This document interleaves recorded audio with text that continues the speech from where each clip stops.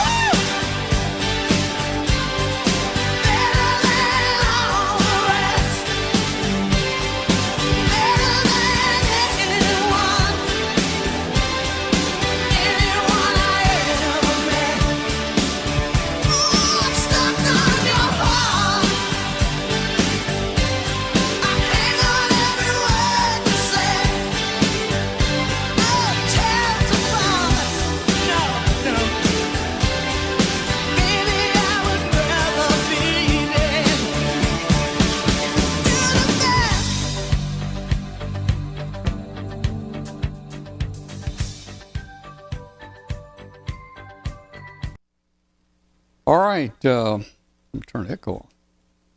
Welcome to everybody. You're watching Amateur Radio Roundtable. This is a show about ham radio.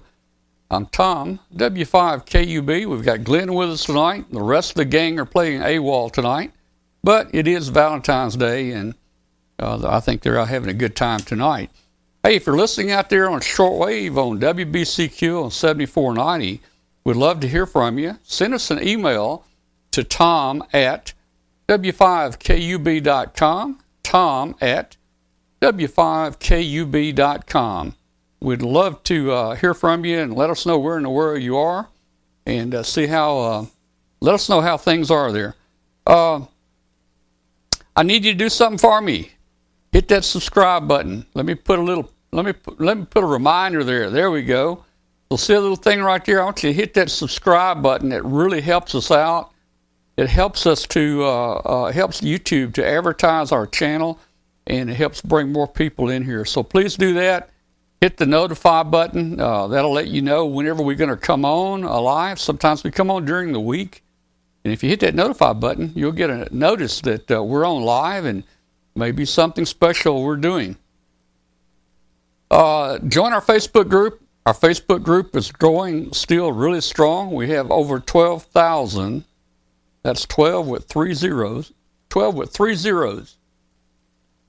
12,000 ham radio operators in our Facebook group, and it's just called W5KUB. Just search for that up in the little Facebook search bar, and you'll find it. You can also key in Amateur Radio Roundtable, but it's simpler just to type in W5KUB. We'd love to have you there. Do that. Hey, we've had great, nice weather the last few days. It's been like summertime. It's been 70 degrees here. Tomorrow, though, they're predicting strong winds, power outages, and so forth here for Memphis. So, I don't know. It's going to get bad again tomorrow. Maybe I'll get to use my new generator that we just had installed. I don't know, man. Well, I tell you what, all those limbs that didn't finish coming down are going to come down tomorrow. Well, they might do it, Glenn, and if so, we're ready for it this time. I mean, it's terrible. You wishing that there's a power outage just so you can test your new generator. Yeah, just remember, I work for the power company, so let's not wish too hard. Okay, that's right. Hey, I was looking. Hey, we had the major ice storm power outages a couple weeks ago. I was just looking. It looks like today your company has almost everybody back up and running. I think they officially announced that they have fixed all of the original outages, and all that's remaining are the ones that occurred after the fact. Yeah, and now they're predicting tomorrow, MLG&W is predicting tomorrow more outages. Yeah. Oh, I'm sure. Yeah. Because, I mean, I can look outside at my neighbor's trees, and there's a lot of branches that are bent and split but didn't come down, and it ain't going to take much to bring them down. Oh, yeah. All right, well, look, hey, tonight, guys, it's going to be kind of an informal show. We'll probably open up the Zoom lines for everybody to join us a little early tonight, and we'll just talk about anything you want to. But I think we've got the first hour for the show here. We've got several things to talk about. Glenn's going to give us a report here in a little while about Hamcation and tell us how that was this year. And let's see. Oh, I've got an amazing story, a story of search, rescue, and recovery of W5KUB 106. We'll talk a little about the recovery of 106 in a few minutes. And we got Raisa from Russia, from St. Petersburg, Russia, with us tonight on the show. And that's going to be an interesting segment there. I want you to watch that. In fact, let me just ask right now, the segment she's going to be doing tonight is about NASA, NASA, National Aeronautics and Space Administration. Do we have anybody that's joined us tonight from NASA? Are you in the chat room? Anybody from NASA? If you are, just say hello. I'd like to see if any of you guys made it tonight. We let them know that we'd be talking about them tonight. So, okay, well, Glenn, how you been doing, man? You went to Orlando, and you hurried back, and man, you had to go to work, but looks like you survived the trip, right? Hey, one quick question, and I'll let you talk. You know, last time we went, it was the national cheerleader squads that all got down here, and they got all our luggage, if you remember that. Right. So were they having a cheerleader thing again this year when you went down? No, but I thought it was. Getting on the plane, it had that look, but it turned out that it was the University of Georgia girls softball team. Oh, okay. Well, that's cool, man. That's cool. And they made sure that they didn't take our luggage. Well, that's good. Well, what else is going on there at your house? Did you lose? We haven't. Let's see. I don't know. I guess I talked to you last week. You didn't lose power, right? No, I lost power for a day. Oh, that's right. And actually, it went out about 3 o'clock. What was that? Thursday afternoon, and came back around 10 o'clock Friday morning. But Entergy, which is the Mississippi Power Company, they did a really good job, but they didn't have anywhere near the outages that Memphis area did. Yeah. And so it, even though it looked bad, it didn't hit us anywhere near as bad as you guys got it up there. Well, and we here in my little town, Carterville, which is kind of southwest of Memphis, it's kind of a suburb, but it's kind of southwest. We didn't get it near as bad as the city of Memphis got it. Man, they got hit really hard. Well, the number I heard was like 288,000 people without power. Yeah. And here we are a week and a half later, and they just got the last of the storm outages fixed today or yesterday. Yeah. So, I mean, some people were without power for 8, 9, 10 days. Oh, yeah. So, yeah, that was rough. They're saying it was the second worst ice storm we've had in a long time. Right. Wow. Okay, well, hey, you want to talk about, I've got some pictures lined up here from Hamcation. Sure. And you went down there, and it looks like, man, you had some great weather. I wish we had gone down this year, but we just decided not to go down. So let's see. Let me bring some pictures up, and you can talk about them, okay?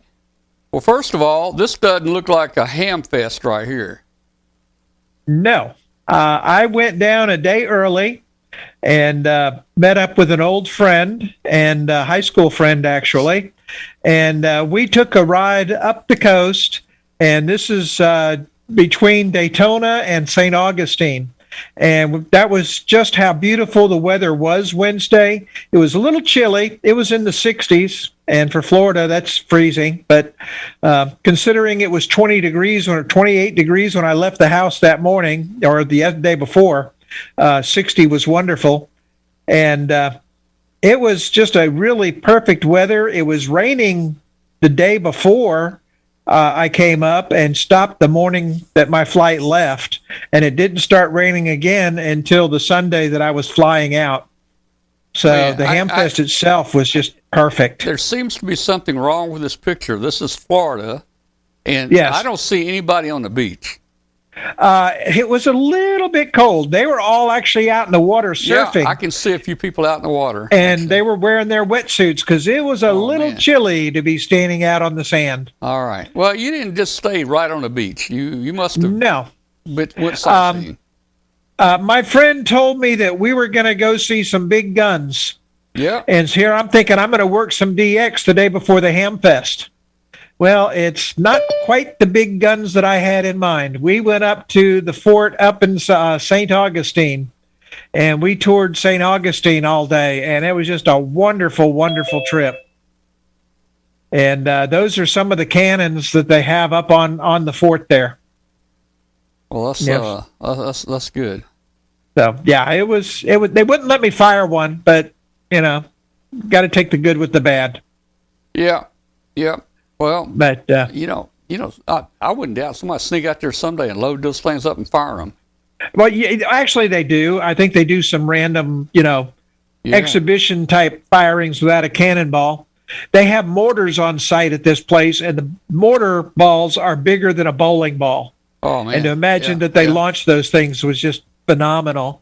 And I got home back to the hotel about 10 o'clock that night. And to tell you how much fun I had, just as I sat down and started relaxing, I was like, oh, heck, there's a Ham Fest tomorrow. That's right. That's why I'm here. Oh, yeah. Yeah. Totally forgot about the Ham Fest. All right. Well, let's go to the Ham Fest. Here we go. Yeah. Now, this is in the SWAPS building. Right as actually a little bit before they opened up, you can still, people still have some stuff covered up.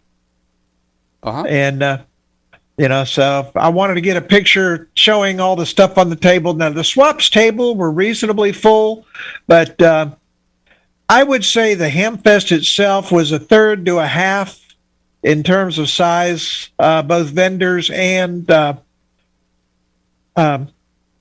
participants. Well, I could tell. I can tell from what I remember last time being there in this. There's not as many people in these pictures, but I'm still sure that you had a great time. Oh gosh, yes, it was wonderful. Yeah, here's another picture. Yeah, this is outside looking at the grounds. I mean, the entire grounds were just packed with RVs. So there was a large attendance. Just kind of not what you expected like last time. Last time, it was, you couldn't move through an aisle. This time you could. It was still crowded, but, you could still move around. Yeah, well, now, masks are basically gone. I mean, people aren't wearing masks That is correct. anymore. Masks are not required there. They were optional. Yep. And so in Florida, once you leave the airport, you do not have to wear your mask. Well, that's the same way here it is in Tennessee. Everything looks like we've gone back to normal, and people you'll see a few people still wearing the mask when they go places, but the masks are out now. Right. Yep. Well, let's see what else we got here. Oh, we're getting into some of the older stuff. There's some of the old gear for you. And that's, what is that? That's the Johnson, oh gosh, I forget what that one is. Yeah, Ranger. It's a Ranger. Oh, yeah. I used to have one of those. And looked really nice. I had an 18-pound weight limit left in my luggage, so I kind of had to be extremely selective, and the Ranger would not have made it. That would have put you way over the limit there. Yes. Well, I see right to the left of that, there's a VFO for like a TS-820. I just sold one of those here about a year ago. I sold a whole 820 setup with all the matching pieces, and it looks like an 820 or maybe an 830 external VFO. Oh, yeah. I mean, they had lots of good stuff out in the swap areas. I mean, I was drooling up and down the aisles. Yeah. So fortunately, I was outside, so I was just watering the grass. There's no mud. This is showing. I don't see any mud there. No, there was no mud. It was perfectly dry, and this is just showing, just the number of RVs that were there. I mean, it was just phenomenal. How many RVs were parked in that fairgrounds? I mean, there was not really any spare room. Oh yeah. And look, little white puffy clouds. That's nice, man. Oh, it was gorgeous. It was absolutely gorgeous. Yeah. There's another shot. This place is really spread out over the fairgrounds. Yeah, this is just showing you how spacious it was. Yeah, there is a lot of walking to do if you're going to see all this stuff. But I think on Friday I walked like 3.7 miles. Yeah. And didn't leave the fairgrounds. Well, we got 3 pictures there, almost just alike. It looks two, similar. 3. Sure, you didn't duplicate them? They're very close, very close. Now, I love this Collins amplifier. Oh yeah, here. I love the Collins. This sucker. This has got a tube in it about the size of a football. That's not Collins. That's Henry Radio. Oh, that's Henry. I always wanted the Collins and 30S1. What I put this up on my Facebook page with the comment of, oh shoot, Crocodile Dundee's ham brother. Yeah. Said now that's an amplifier. Oh yeah. Those are some serious looking amps. They're in a darn tub, for heaven's sake. Oh, to haul them around. Mm-hmm. I can imagine what those things had to have weighed, but they were just gorgeous. Yeah, that would definitely put you over on the weight limit. Yeah, yeah. I'd have needed a C5 just to fly it home. That's right, man. All right, here's some Drake stuff. What's that? Drake There's Twins? some Drake. That's the TR4 receiver and transmitter. Uh-huh. Or the R4 and the TR4. Yeah, that's cool. Or R4C, T4C, one of those. Well, look at here. Another band, just like the other one. I wasn't sure I got the picture right the first time, so I wanted to be sure we had a picture of those. Yeah. All right. And this is looking back at the Hamfest proper. The building on the right is the main exhibit building. The tent there on the left is just outside of the food court, and the building in the background is the area where they have the drawing and some other vendors. Yeah. But you can see how empty that area is. Oh yeah. There were a lot of people. It just didn't show it because the fairgrounds is used to 20-something thousand people. Yeah.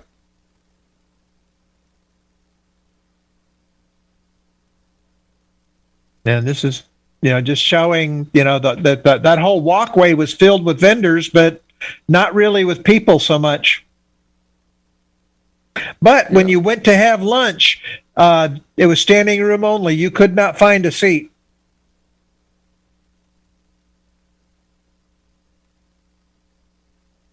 Now, this one was one of the food vendors, and I really wanted to meet that Hugh guy that was doing those burgers. His last name was Jass, first name was Hugh.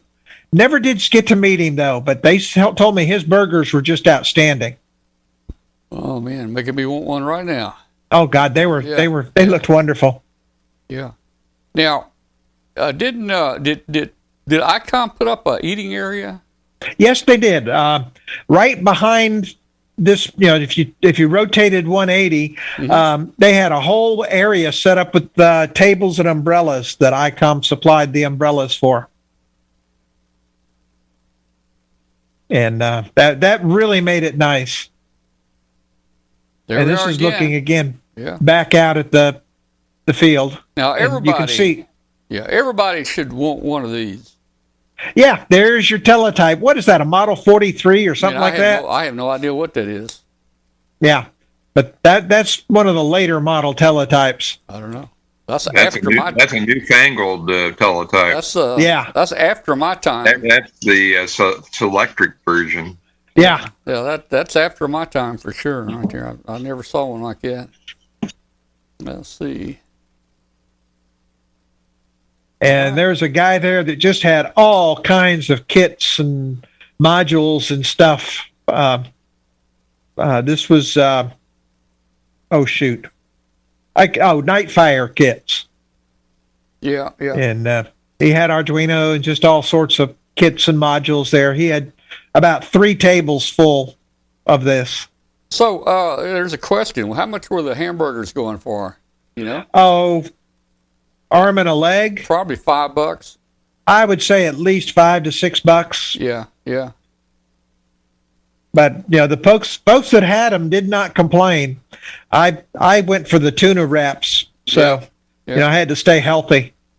Well, here's a mugshot of somebody. I don't know why they let him in. But I drooled over the fire baked pizzas. ARRL set up a nice little area for the authors and the media, the social media folks, and that was me sitting in my little area. And there was a really, the ARRL had a nice area, except the books didn't show up. Their books got hung up at the shipper and never made it out of New York. Oh, that was kind of a bad deal. Maybe next year they'll ship them a little earlier. I don't know. Yeah, I don't know. But hopefully they'll have them at Dayton, and Yeah. So. Hey, there's our friend Ron. I wonder if Ron and Amy there. I wonder if Ron's in the chat room. He usually is. Yeah. K9ID. K9ID, are you with us tonight in the chat room? If you are, say hello. And there you are. Man, I don't know how you have the energy to go to all these things, but you're there. They had a really nice setup there. You can see the size of their area. Yeah. Really nice. And he was busy the whole Hamfest. Oh, yeah. Or they were busy the whole Hamfest.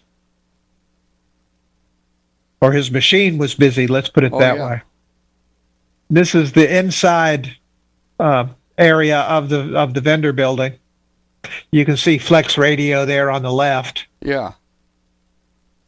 And the 1010 International Group before them.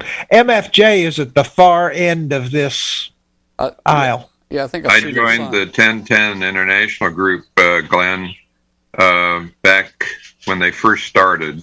I'm number 2280, and I think the current numbers are in the 6 digits now.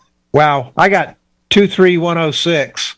Yeah, I think I joined in 1971 or whenever they first started. Yeah, I think I joined in 80. Yeah. All right, let's see. So you probably got a couple more there. Yeah, there's a look back at the Yaesu booth.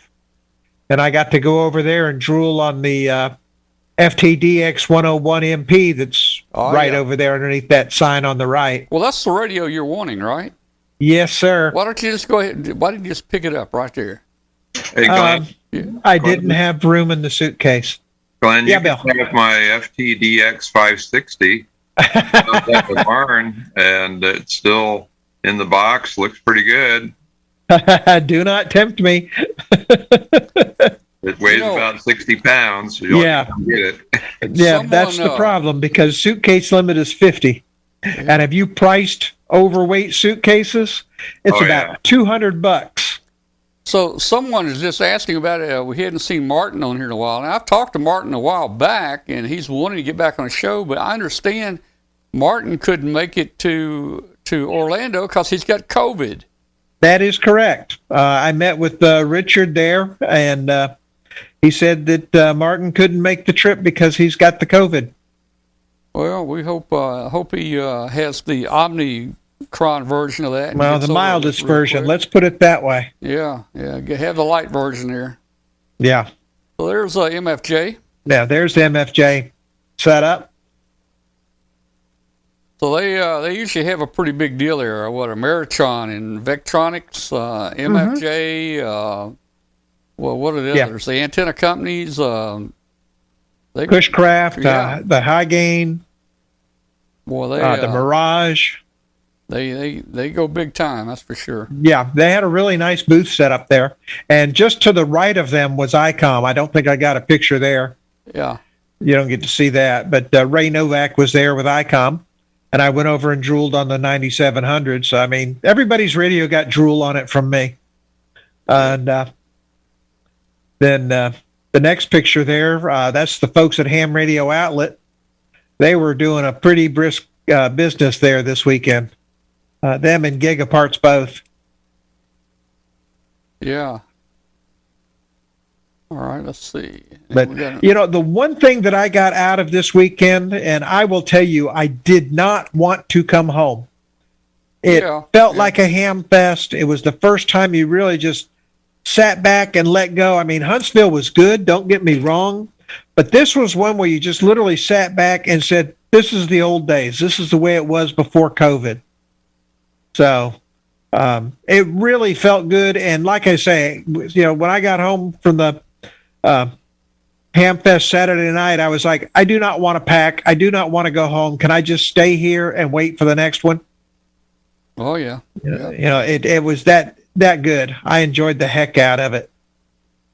Well, see, we got one more picture here. Let's see. See who that is. I think that's just looking down the other aisle there at everybody that was there. ARRL's booth is off to the left. Back, isn't it the back there where they had the prize booth and maybe some administrative people? No, the back is where they had. Was it KM4 MPF? Okay. The manuals and the parts and stuff, or the products. The prize booth and everything was in the building next door. Oh, okay. I got you. All right. Well, hey, it looks like you had a good time there. You're going to have to move over. It was just wonderful. You're going to have really to move over was. there you go. Move to your left just a little bit. Yeah. Left. That's your right. Left. My other left. Yeah. Other left. There you go. But it was just wonderful. It really was. And the weather was just picture perfect the whole weekend. Yeah. Well, that's good, man. I'm glad you got to go. And Bill, I know you normally would have gone down there, but you didn't go this year either. And I didn't. No, I'm a little traveled out, spending all that time up in Ohio. So, but I'm looking forward to returning to Ohio in May for the big one. So I plan to be there at Dayton. So looking for that'll be my next big Hamfest. And I just made my flight reservations for Dayton. I am flying this year. Well, that's the easy way to get there. I'm going lazy, but I've decided this year I'm going to fly. Yep. So that's the easy way to get there. Yeah, I'm going to do it the easy way. All right. Well, hey, thanks very much for showing us.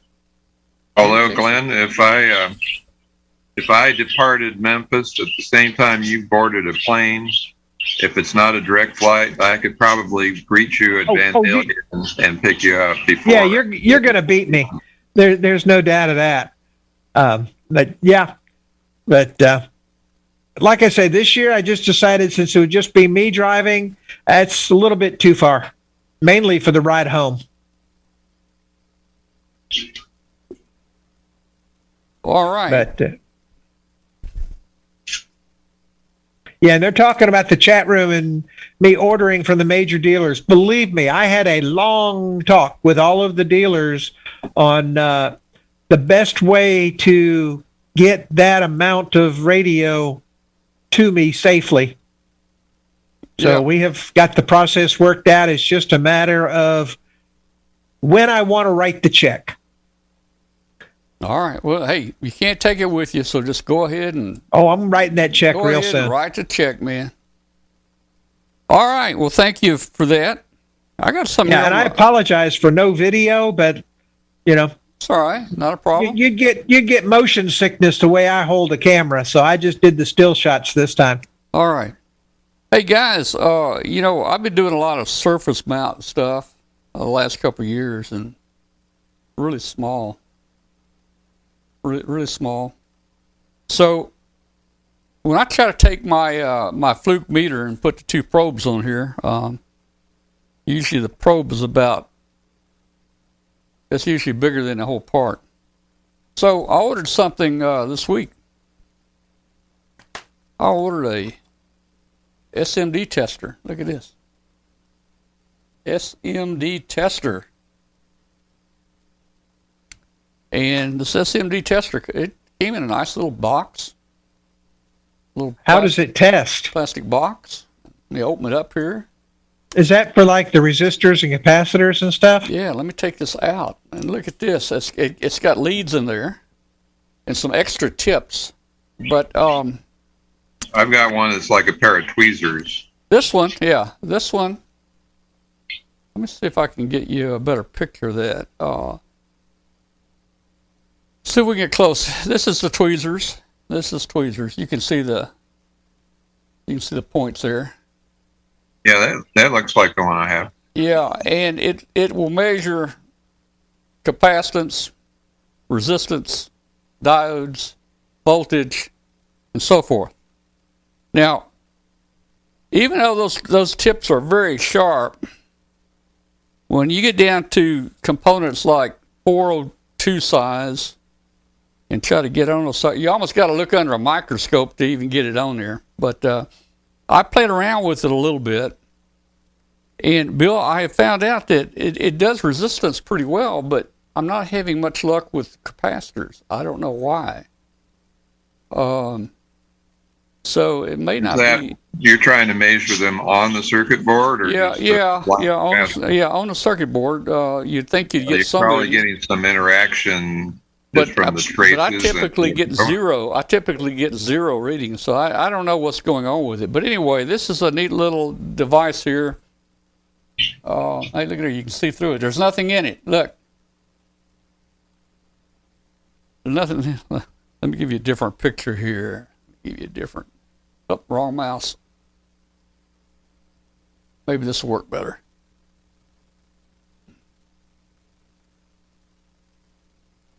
You can see better there. So you can see it's the tweezers, and you can see the display. Again, it's supposed to measure resistance, capacitance, continuity, diodes, and so forth. I think the jury's still out. I'm not sure how well it really works, but I thought I'd give it a try. In the box here, I've got some extra tweezer tips for it, and I've got red and black leads, and they show on the manual. It actually came with a little manual. They show you just I don't know. It's kind of weird. You take the leads, and how did I do that? Get it tied in a knot. So you take the lead. It's got a banana plug on a lead, but what they show in the picture is you take that banana plug and you stick that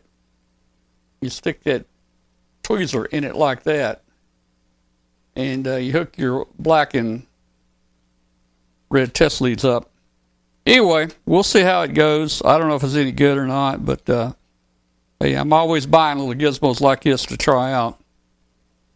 And I was a little surprised. It didn't seem to be as easy to use as I thought it would be, especially on the very, very small parts. But nice little case it came in. You know, I think this thing cost it may have been $20. I don't know. Wasn't a whole lot. All right. I'll tell you what, let's do. Let's take just a quick break, and we'll be right back. And, man, we're going to go to Russia next. Going to Russia. Going to have fun there. And let me ask again. We've got a lot of people in the chat room now. Hey, guys, if you will, hit that subscribe button. Please hit the subscribe button. It really, really helps us out. Hit the subscribe button. Hit the notification button, if you will. Hit like hit like if you will, if you like the show. We'll be back in just a moment. Didn't get everything on your holiday list? Now is the time to spice up your ham shack with ICOM's new ID52A handheld. This radio is perfect for staying in or venturing out. The ID52A is now shipping. ICOM's newest handheld amateur radio is a VHF-UHF dual bander with D-Star and FM dual mode functions. This radio supports conventional FM communications and D-Star simplex and worldwide calls over the D-Star Internet Gateway. The ID52A is the first handheld amateur radio with a full-color 2.3-inch waterfall display and the ability to send photos over D-Star with a connected Android phone. Features include a wideband receiver with guaranteed range of 144 through 148 and 440 through 450 megahertz. It has an integrated GPS receiver, including grid square location. It also has a micro USB for data transfer, programming, and charging. And it's IPX7 waterproof. Visit www.icomamerica.com/amateur for more information on ICOM radios. LDG Electronics provides state-of-the-art antenna tuners for every amateur need. From QRP to QRO, fixed stations, portable and remote, an LDG tuner will match your radio to your antenna using our lightning-fast, proprietary tuning algorithms. LDG is a family-owned and operated company dedicated to bringing innovative, quality products to the amateur market. All LDG products carry a full 2-year warranty that is fully transferable. Support is only a phone call or email away. We're always here to help you. Visit us on the web at ldgelectronics.com. All right, and we are back. We're going to go to Russia in just a moment and talk with Raisa. Hey, is there anybody in the chat room from the Johnson Center Ham Radio Club, the NASA Ham Radio Club? We put the word out tonight that you guys were going to be on the show. So I just wondered if you're in there, say hello in the chat room. Tell us you're with NASA, and I'm just curious if anybody from down there made it. So let's do this. Let us go out and talk with Raisa, and let's see what's going on down that way or over that way to St. Petersburg, Russia. And that's not it. All right. Hey, coming up on the segment that I've been telling everybody about, we're going to go out of this world next. So let's see if Raisa is here from St. Petersburg. Raisa, come in. Are you here or are you in outer space? Hello, Tom. Hello, everybody. Glad to see you. Well, I'm in St. Petersburg. Nice to see you too. And hey, I think we're going to have a lot of fun tonight. But hey, let's just first of all, how you doing? You've been doing okay? You've been busy? What have you been doing? I'm fine, and I'm everything do something. For example, yesterday I had a wonderful meeting by Zoom with the National Radio Society of Ireland. It was nice to talk to talk with ham radio friends from Ireland. Well, that's cool, and I've talked to Ireland a few times, but I don't really know anyone over there. But I'm sure you're making friends with all these organizations over there.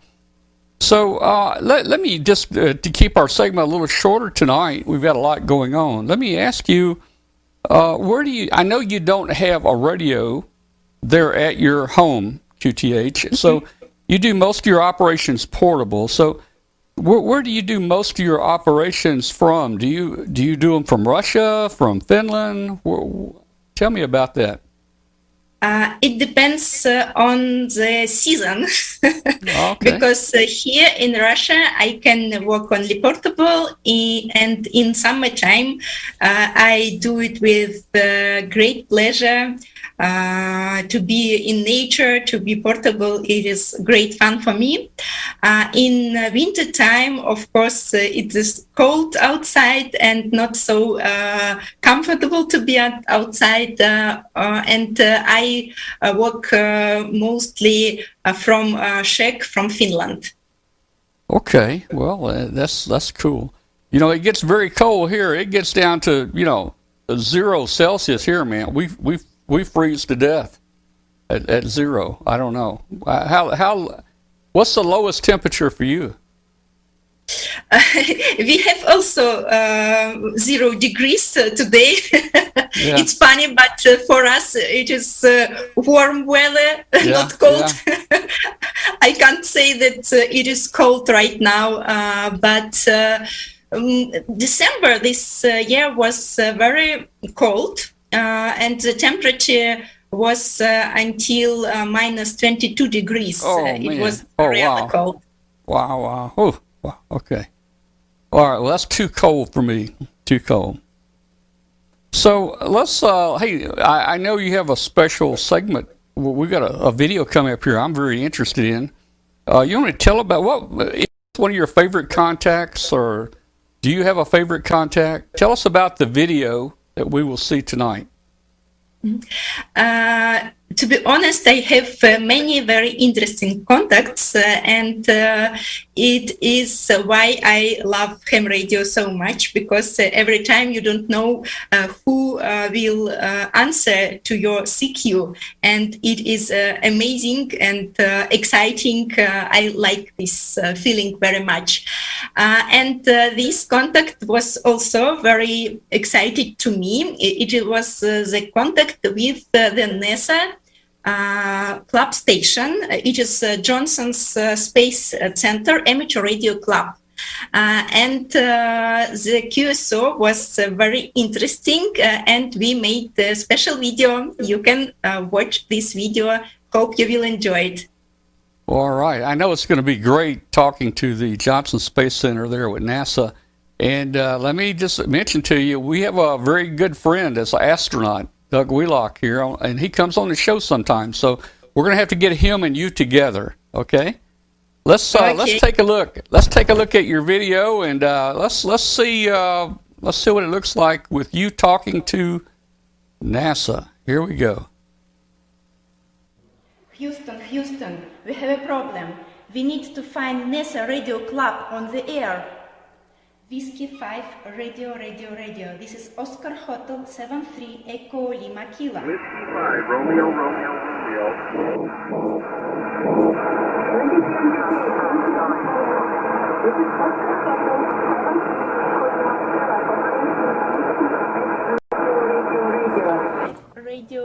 Radio.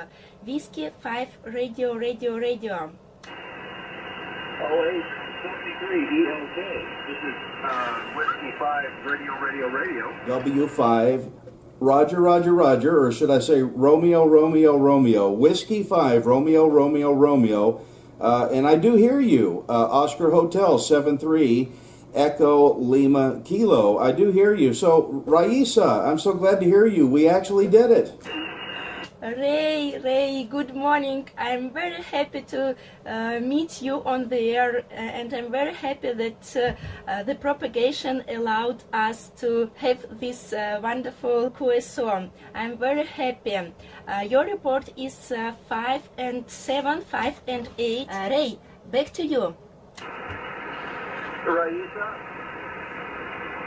triple R. I'm trying to get used to the settings here. It's not very good. It is not very good. It's below a 3x5, below a 3x5 on your signal. I do hear you, but it is up and down. It's going up and down. But this is W5. Roger.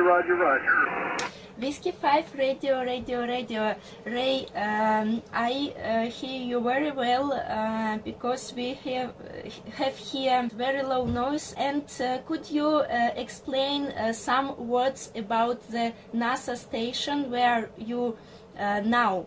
Back to you. Yes, Raisa. This is the station I talked to you on, the Kenwood 950. I have you set on the beam. This is our panel where we set up which radio goes to which antenna outside. So you just kind of patch up what you want. And I used this big bad amplifier right here to talk to you, and I recorded the whole thing on my camera right there. So we'll see how it all turns out. I'm going to have to wait for the conditions to improve. It is just not good enough on my side. I have a noise level and you're way down in the noise, so I will have to see if conditions improve.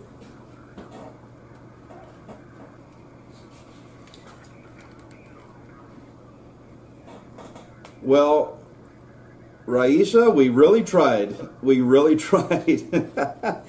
I wish I could have let you hear it.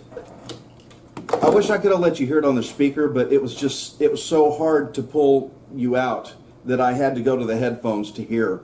And so it was, the noise was here and you were just about right here. Sometimes it came up a little bit more, but it was just too hard. I could hear you and I could tell you were talking to me, and I heard sometimes it came up or I heard you good, and then it would fall back down. I'm going to listen for a few minutes, and maybe it will improve. Maybe we'll try again. But hey, I heard you. That was something, wasn't it? So pretty cool. Huh? All right. Well, let's see what happens. Make your scheduled call with the station from NASA. I could hear him well here, and I could hear you well, but he was having a hard time hearing you. Over. I'm hearing you just not very good.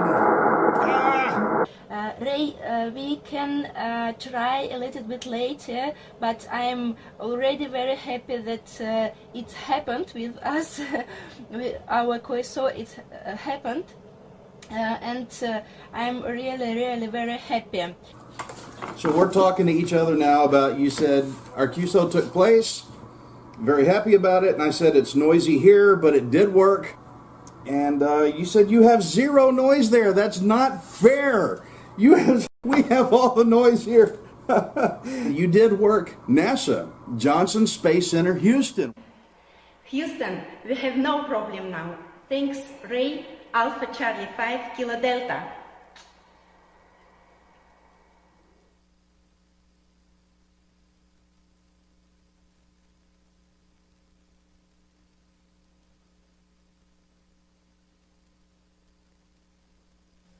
All right, wow, what a great video. And I bet that was exciting working the NASA club station there at the Johnson Center. That was kind of cool, I think. So Raisa, how did you happen to contact him? Did you prearrange the contact, or did you have a schedule? Yes, it was a schedule. I got a message from Ray, his call sign Alpha Charlie 5 Kilo Delta, and he proposed me to make a video about NASA station, and I was very surprised and very happy and very glad to have this opportunity, and we decided that we will try to make a video from both sides, but we were not sure if the propagation would be good enough for our QSO, because from Finland and from the US, the propagation not every day well, but we were very lucky, and I was absolutely happy. Well, I saw that. I think you were hearing him really well. You were hearing him great. You were a little weaker. Okay. Well, hey, it was great. You did establish a contact. He did hear you. You could hear him. So you made a contact there with NASA.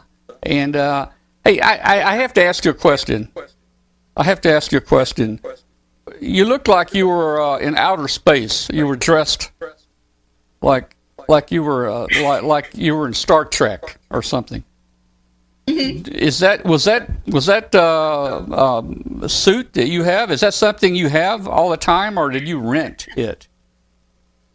Yes, I have this suit. It is myself because I need it for the photo shooting. What I made for one firma for one company, and this suit is still here, and I decided, I have a suit and it's this nice idea to be in this suit and to play a little bit like in movie Johnson Houston, we have a problem.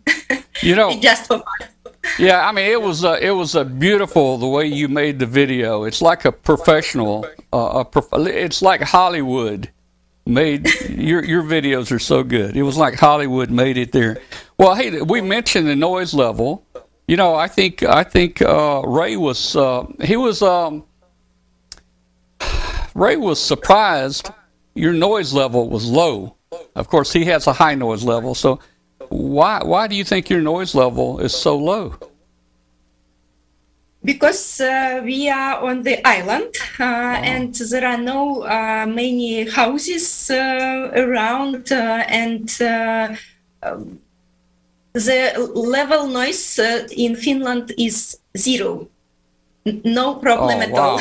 That's wonderful. That's wonderful. Hey, did you get a QSL card from NASA station? Yes, you can see it. Look. Oh, okay. It is important QSO to me, and I have even have this QSL on my wall. Could you see it? I see it, yes. Nice card. And it's nicely framed. You did great job. Yeah, now it's good. Yeah. I'm very glad to have it. Yeah. All right. Well, hey, everybody, I want to tell everybody out there that we need everybody to go to your YouTube channel. Just go to YL Raisa, R-A-E-S-A, YL-R-A-E-S-A, and join your YouTube channel. And you're also on Facebook. And just asking everybody to go out there and join you. You've got so much ham radio stuff going on. It's amazing there. Hey, I want to thank you so much for coming and being with us tonight. I know you're busy over there, and we'll see you again in a couple, 2 or 3 weeks. Bring us something fun again, okay? Okay. I will do my best. Tom, thank you so much. Best wishes to you and to everybody. 73 and 88. Bye-bye. All right. 73, 88 to you too. Bye-bye.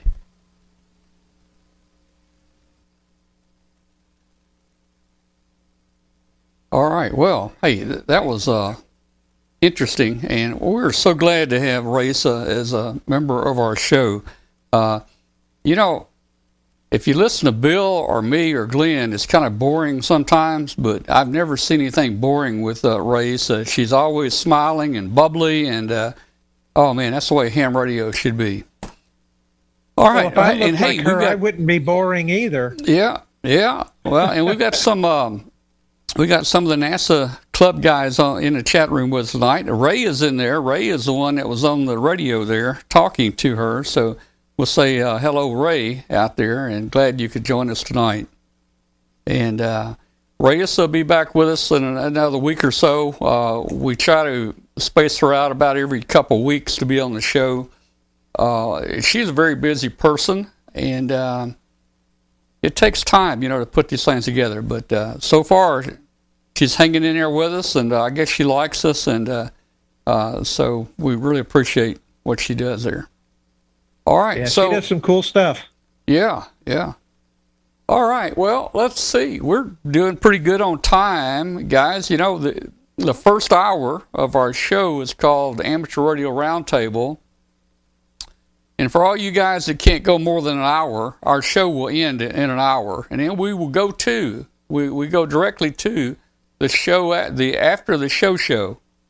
So in about 10 minutes, we're going to go to the after the show, and we're going to invite everybody that wants to into Zoom to be on the show with us. If you can get on Zoom, we're going to send you the link, and you can join Zoom with us. I could open the phone lines up. We can take 1,000 calls at a time, but I can't operate that many, so we're not even going to turn the phone lines on. We're just going to use Skype. We're going to Skype. We're going to use Zoom. All right. So, hey, one of the things I want to talk to you about, and Bill's going to help us with this segment here, chime in. You guys know our Pico balloons. We lost 2 of them last week. They failed. One of them went down in Georgia, and one went off somewhere south of Greenland, probably in the ocean. But we lost the one. We lost the one in. It came down near Ringgold, Georgia, and in the firmware. I'm sorry. Go ahead, Bill. That's just south of Chattanooga. It's just south. I think it's southeast of Chattanooga, not too far. So, Bill is our master of all this stuff, and he had put in with our Whisper transmissions. He had put in a JT9 transmission, which really, if you could copy the JT9, it really, really, really narrowed it down to where this thing landed. Typically, it's in a 3 mile by 5 mile box or something like that, and we typically don't really recover them that much, but this was an exciting recovery. And so Bill was able to copy. Bill, you went to what, a radio SDR? Tell us about that. Yeah, basically what we did was to, in the original code that Edward Y03 ICT developed, he had an 8-digit grid square and the JT9 transmission. So I modified it to do a 10-digit grid square, which puts you within a 63-foot by 113-foot box, which is a heck of a lot better than trying to find something in a 3x5 mile box. Yeah, I have searched the 3x5 mile, and let me tell you, that's a big area. It's big. Yeah, we've done it. Yeah, using direction finding techniques. Yeah, it gets you close enough sometimes to hear the transmissions and DF on the signal, but knowing where it is within, less than 100-foot square box, not really square, it's a rectangle. Yeah, but, knowing if it's in that position, that's close enough to see it. And that's a 10-digit grid square is really beyond the limit of a little 8-bit processor like the 328P. But there was some resolution difference, particularly at the top end to beat scale, but it got you close enough. It did. Now that was too close to you to hear on 20 meters, so you tuned it in from SDR over in Virginia, right? There's a whole series of web-based SDRs, Kiwi SDR, and basically you go to this one website and it shows all the FCR radios that you can find around the world. So I tuned into one of those in Virginia, and I could hear the whisper signals beautifully, and I looped the audio into WSJT-X, which does both whisper and JT9, depending on how you set the mode. Mm-hmm. So I heard the whisper transmissions coming in fairly strong, so I flipped it to JT9, and sure enough, I was able to copy both transmissions from your W5KUB 106, and there was the last 4 digits of a 10-digit grid square, which there's a nice little application on the web. K7FRY has an app. You can plug a 10-digit grid square in there, and it will draw a little box it showed up right on top of Graysville. After you tuned it in, I thought, well, maybe I can hear it. And I came back here, and I actually tuned in the JT9 signal, and I copied the 4 digits too. So we knew where it was. Yeah. We knew where it was, and here, look at this, guys. I'm going to show you how accurate this was. This is where that's the box. The little red box is what Bill is talking about. We knew it was in that red box right there, and that really narrows it down quite a bit. That's a school. That's a elementary school in that's Graysville. That's Graysville Elementary School. Let me ask the question: is there anybody from Graysville Elementary School watching tonight? Anybody in the chat room from Georgia that was involved in the recovery here of our balloon?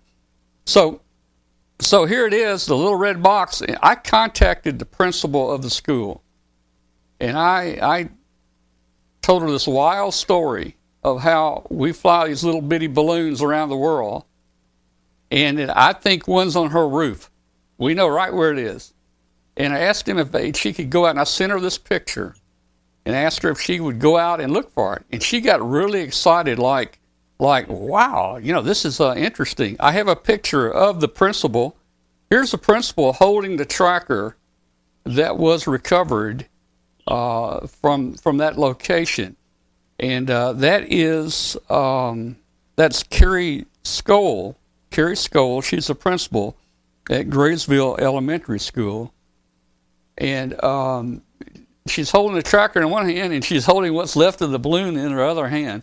Now, let's go back to where it was. She and some staff walked the grounds outside looking for the balloon, and they couldn't find it. And that's when I told her that I think it's on the roof. Now, we had another ham in the area help us. That was Kevin Walls, KK4 IJR, and Kevin knew some of the staff there at the elementary school, so he was kind of calling them and kind of guiding them and telling them, be careful, it's fragile, and so forth. And it was taking a long time. I was getting worried. She went outside. They walked up and down that tree line, and they couldn't find it. And I was starting to get worried. I'm thinking, all right, Bill, is this JT9 location really where it is? But then I said, I think it's on the roof. So she sent the maintenance man up on the roof. And Bill, I don't think he saw it on the roof. He saw the balloon over in the tree. And when he saw the balloon over in the tree, I guess, as small as that string is, maybe he somehow saw, he came back. The tracker was in the gutter. The tracker was in the rain gutter on the roof of the school right there. So they recovered it, and that's what it looked like after it was recovered. Great shape. And solar cells had. You can see on that map that part of that box, range box there, where it could be, also was on the tree line. Yeah, and the balloon was in the tree. The balloon was in the edge of the tree, and the tracker was on top of the. And that probably was to our advantage because that kept the antenna up in the air, and we were able to copy the 20-meter signal. If it had been on the ground, we probably could not have copied it. So copied it from several SDR radios. Yeah. One in Vermont, one in Massachusetts, and one in Virginia. It was a strong signal. So, guys, this is a high dollar SPS balloon, and it's about $170 worth of balloon right there. And you can see we have about the bottom 1/4 of it. I don't know where the top 3/4 of the balloon went. They didn't recover it, so I don't know. But that's the balloon. Here's the tracker right there. And again, it was recovered with the help of Kevin here at KK4IJR, and also Carrie Scholl, the principal there, who found it. She was really excited about helping us find this thing. I guess it doesn't happen every day of the week that something drops from the sky on top of your school, I bet that made for a good show and tell to the students. Yeah. So someone said, how high did it go? Well, this was designed to fly at about 42,000 feet. That's the maximum altitude that it's going to fly. And it did get up to 42,000 feet, but that was our problem. Once it hit 42,000 feet, it reaches super pressure and the balloon exploded. Typically, the balloon is supposed to hold the pressure, and it keeps floating and stays at 42,000 all the way around the world. But we personally have had some bad luck at 42,000 feet on the last 3 or 4 launches. So we're working on that. We got something coming up here soon. And so, Bill, that was a real interesting story. Oh, and I told you that they were looking for it. And I'm thinking, this is taking too long. It's taking too long, man. Something's wrong. And then I got a text back from Kevin, and the words were, "We got it." And it made me smile real big when I saw those words, "We got it." So I think it's pretty neat to be able to recover something that went, I don't know, hundreds and hundreds of miles down here, fell out of the sky, and we knew right where it was. Well, Tom, we'll have to go over to that school and do a launch demo for the students. Yeah. We'll have to do something like that for them. That's not too far from here, really. It's take me about hour and a half, 2 hours to get over there. Yeah. Well, I'm sure I'll probably talk to her again later, and we can suggest that, and I might can even plan to go with you, and maybe on one of our trips over to North Carolina. Well, we there's 2 ways we can go. We can take I-40 over, or we can go through Chattanooga. Both are about the same. So anyway, man, I got tears in my eyes thinking about the recovery. That was a great recovery. Well, the cool thing is you've got a failure analysis, so you know what the problem probably has been with all the others as well. Well, I'm not sure we're going to get much out of it. It's hard to say. It was sitting in that tree for a while getting beat up, so that could have ripped it in half. But true. But the tear might have started, at altitude. Someone asked about what happened to the other one. It actually went to sleep. You know, it sleeps during nighttime because we're solar powered only. And we were just fixing to head up south under Greenland, up into that part of the world when it went to sleep. So the next morning it never woke up. So I would imagine it traveled some distance on probably south of Greenland there. We're well over 120 knots at that location, so it probably covered some ground, but you probably hit some icing and weather because you were flying around 30,000. There was another balloon, Bill, there was another one launched the day before us, and he disappeared at the very exact same location. Yeah. Yeah. So who knows? Who knows? And I'm not going to say it's 100% gone. I think it's 99.9% gone, but when you get up there, you know, the tracker requires at least about 20 degrees of sun for it to work. And I was looking at the sun elevations up there south of Greenland, and the sun don't. Pretty low this time of year, yeah. The sun don't get. I looked at the times, and at the maximum height, it didn't get more than about 21 degrees up there. And I don't know exactly where we were, but somewhere in that area. So it has been known that these things will go up, circle the North Pole, stay up there a week, you know, maybe come back down, and they start reporting again. So this guy may come back alive again. I don't know. Now we had one from launch from a school in Pella, Iowa, and it stayed in the Arctic Circle for 21 days before it got low enough to operate again during the dead of winter. 21 days it circled up there in the Arctic Circle. Yeah, Charlie is saying we should fly a balloon for the school so the kids can track it, and that's what Bill was talking about earlier. Maybe we'll contact them and we'll see if we can do something like that. It's a lot of fun. That'd be a suitable reward. It's a lot of fun for the schools to do that. Bill, I don't know if you saw my last message today, but I ordered that other balloon, a single one. I did too, so we'll see. Did you get the $23 one? No, I did a $5 one. Okay, all right. So on those websites, you never know what you're going to get. I know it. So I finally went. I found one at the 23. Now with tax and everything, it comes in at $30. But $30 beats $170. We can fly a whole bunch more of these. Now, I was talking to Michael about it. He thinks that this probably could be it. In the advertisement for this $23 one, Bill, it's the same size. It says all of them say the same size, but they're not. You know, but this one had some special words in there, like it's very big, and it says we recommend two people to inflate it. So that's making me think there's something different about that balloon than the $6 one or the $8 one or the $2 one. I got a bunch of balloons in today, Bill. I got 10 of the 36-inch round Chinese came in today. I probably never use them, but I got a whole stack of balloons now. But guys, we're going to try to fly again soon. Fly again soon, hopefully in the next couple of weeks. And we're going to fly at 42,000 feet, I guarantee you. And we're gonna make it. And like I've always told you on the show, you want to make it around the world, maybe 1 out of 10 times. You got to do 10 times to make it. Well, we're due again. Now, we've been around the world a couple times, different flights, but we're due for another one to get around the world. And we're going to do it on the cheap this time, Bill. We're going to do it. Yes. Very definitely. We'll get it here. All right. So I was able to copy the JT9 signals from the one that ended up off of Newfoundland.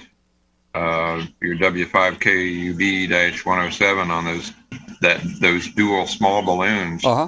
I copied it quite a few times on JT9 as well. Oh yeah. So it had a good signal. I never really listened. I never set up to listen for it up there, but the nice thing about JT9, once you set up your range, if you specify the track for the waterfall for just one of them, the other one is close enough for frequency that you'll pick up both transmissions. Now, I'm not sure I'm doing it right because, Bill, when I...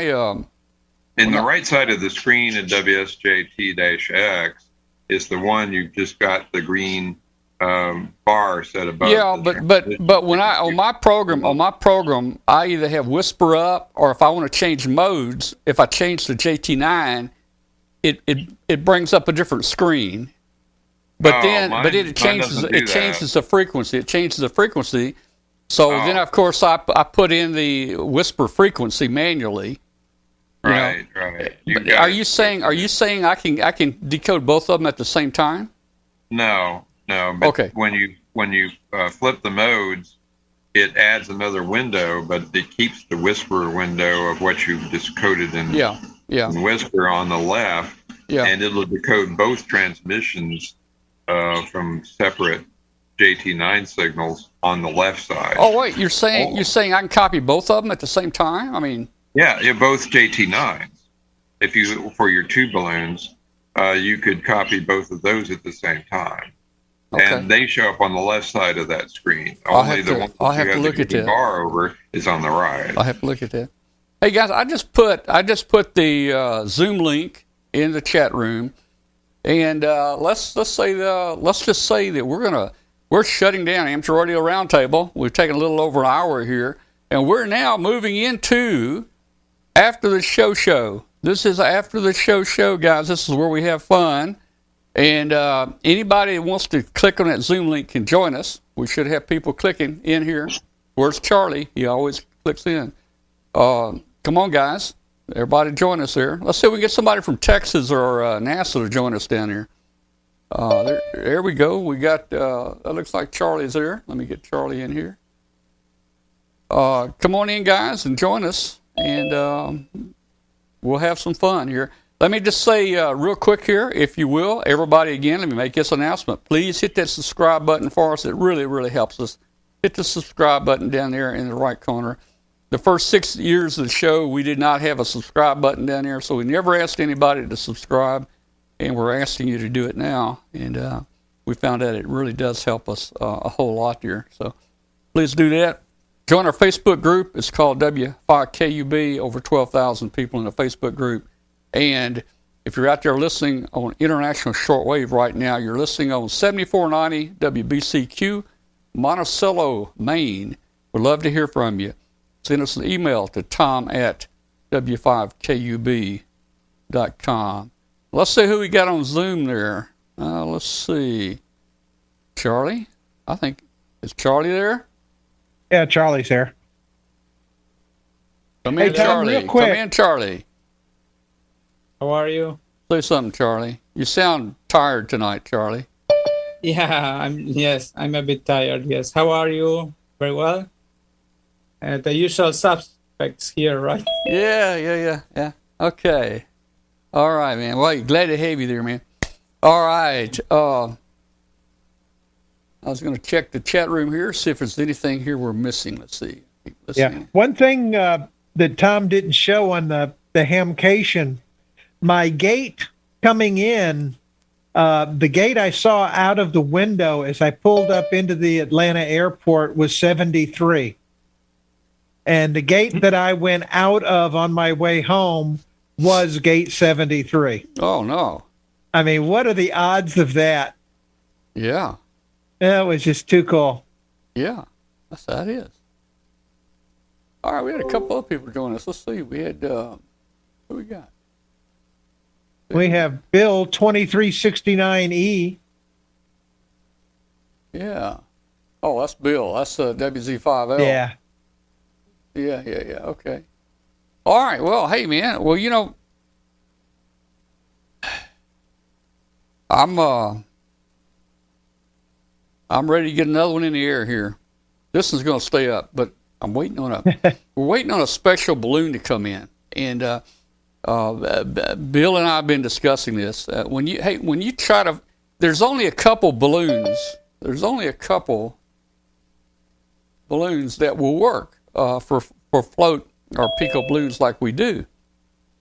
And the only ones out there typically are, they fly much lower. They fly at about 20-something thousand feet. The SBS typically flies about 42. And we have been searching for years to try to find some type inexpensive alternative. I think we have one. We have a friend in Sweden that's actually flying one right now, and it is up there at 42,000 feet. It's gone around 1.5 times. He's on his second lap right now. I think we found SA6 BSS dash. Encouraging. So I'm waiting on that balloon. I don't mind paying $30 for a balloon if it'll fly like that. You know, we've tried over the year to build balloons and make balloons and put netting around them, you know, to hold the pressure. On our Facebook group, Bill, we get all kind of people with ideas that probably hadn't followed us for a long time and say, well, put a pressure relief valve in, or put a balloon in a balloon, and you know, I mean, that's called a canna balloon. Yeah, you know, I mean, we've talked about and already thought about all these things. They just don't work. But we think. And what you noticed is we have the one leak to the balloon that Michael SA6 BSS is using, but we're trying to buy it here from the United States, so we can't go to the link he had without it being very expensive for the shipping. So you try and find the exact same thing on all these different sites, and you have to wade through the Frozen Princess balloons, Darth Vader balloons, Mickey Mouse balloons. Hey, I found some 1 meter. Hey, you know, these are 32-inch, but I saw a 1 meter balloon. You know, so I click on it and it's a banana. Yeah, so you got to wade through bananas and strawberries and puppy dogs and flowers and hearts and then the problem you get on these balloons is you bring up a page and it has like 1 million round balloons on it, and you're supposed to pick from it. None of them have model numbers on it or anything. And I'm talking with these Japanese people. I'm chatting with them and I'm saying, here's what I want. I want the 4 Gore. It needs to have a weight of about this. You know, it needs to have this diameter. And all they do, they come back to me and they send me a picture, a plain picture, and say, send me a picture. There's Ray. Let's get Ray in here. They send me a picture and say, is this the one you want? Well, I don't know. It's like it's like this. It's like you got 15 car tire manufacturers, and each one of them make a tire. You got 15 tires laid against the wall over there, and none of them have a name on them, and none of them have any marking on them. They're just 15 tires.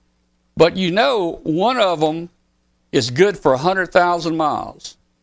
So you go to these guys and say, I want the one that is the 100,000 mile tire.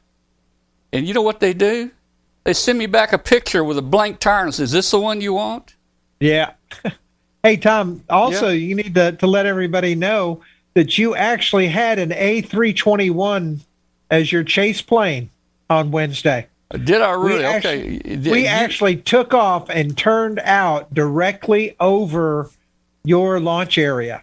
All right. Well, if you'd looked around good, you might have seen it. I looked, I didn't see it, but I thought I saw something get sucked up into the engine. Well, we know it wasn't us because we made it to Georgia. You know. No, I didn't see anything. Georgia. I was looking because literally we were really right in that area on our takeoff turnout towards Atlanta, and we were probably by that time 3,000 or 4,000 feet. Yeah. Hey, let me pick Ray up here, AC5KD. Hey, Ray, how you doing, man? Thanks for joining us tonight. Yeah, doing good. I hope y'all hear me. It's my first Zoom meeting. Yeah. Hey, you're looking good, man. You look just like you did in the video. Minus 70 pounds. That's the only thing I don't like about that video. Yeah, well, you know, I've got 2 cameras here, and right now they add about 50 pounds to me. So, you know. Hey, when I'm able to get back onto Marshall, we'll have to do a contact from the Marshall station with you all. Yeah, there's some other guys that are more active in the station at Triple R. They had to close it to most everybody because of COVID. And I don't work for NASA, but right now the employees of NASA are operating and not the non-employees. So I don't think I can jump in there, but I know some guys that can. So we can set that up. Yeah, right now we aren't working on site, so we've been teleworking for quite some time. Yeah, so I wish I could be going in there through COVID. That would have given me a lot of stuff to do, but just can't go in there. But that video we shot with Raisa, that's been a couple years back. Yeah. It was an old one, but I thought it was still very interesting for everybody. And that's how it goes. You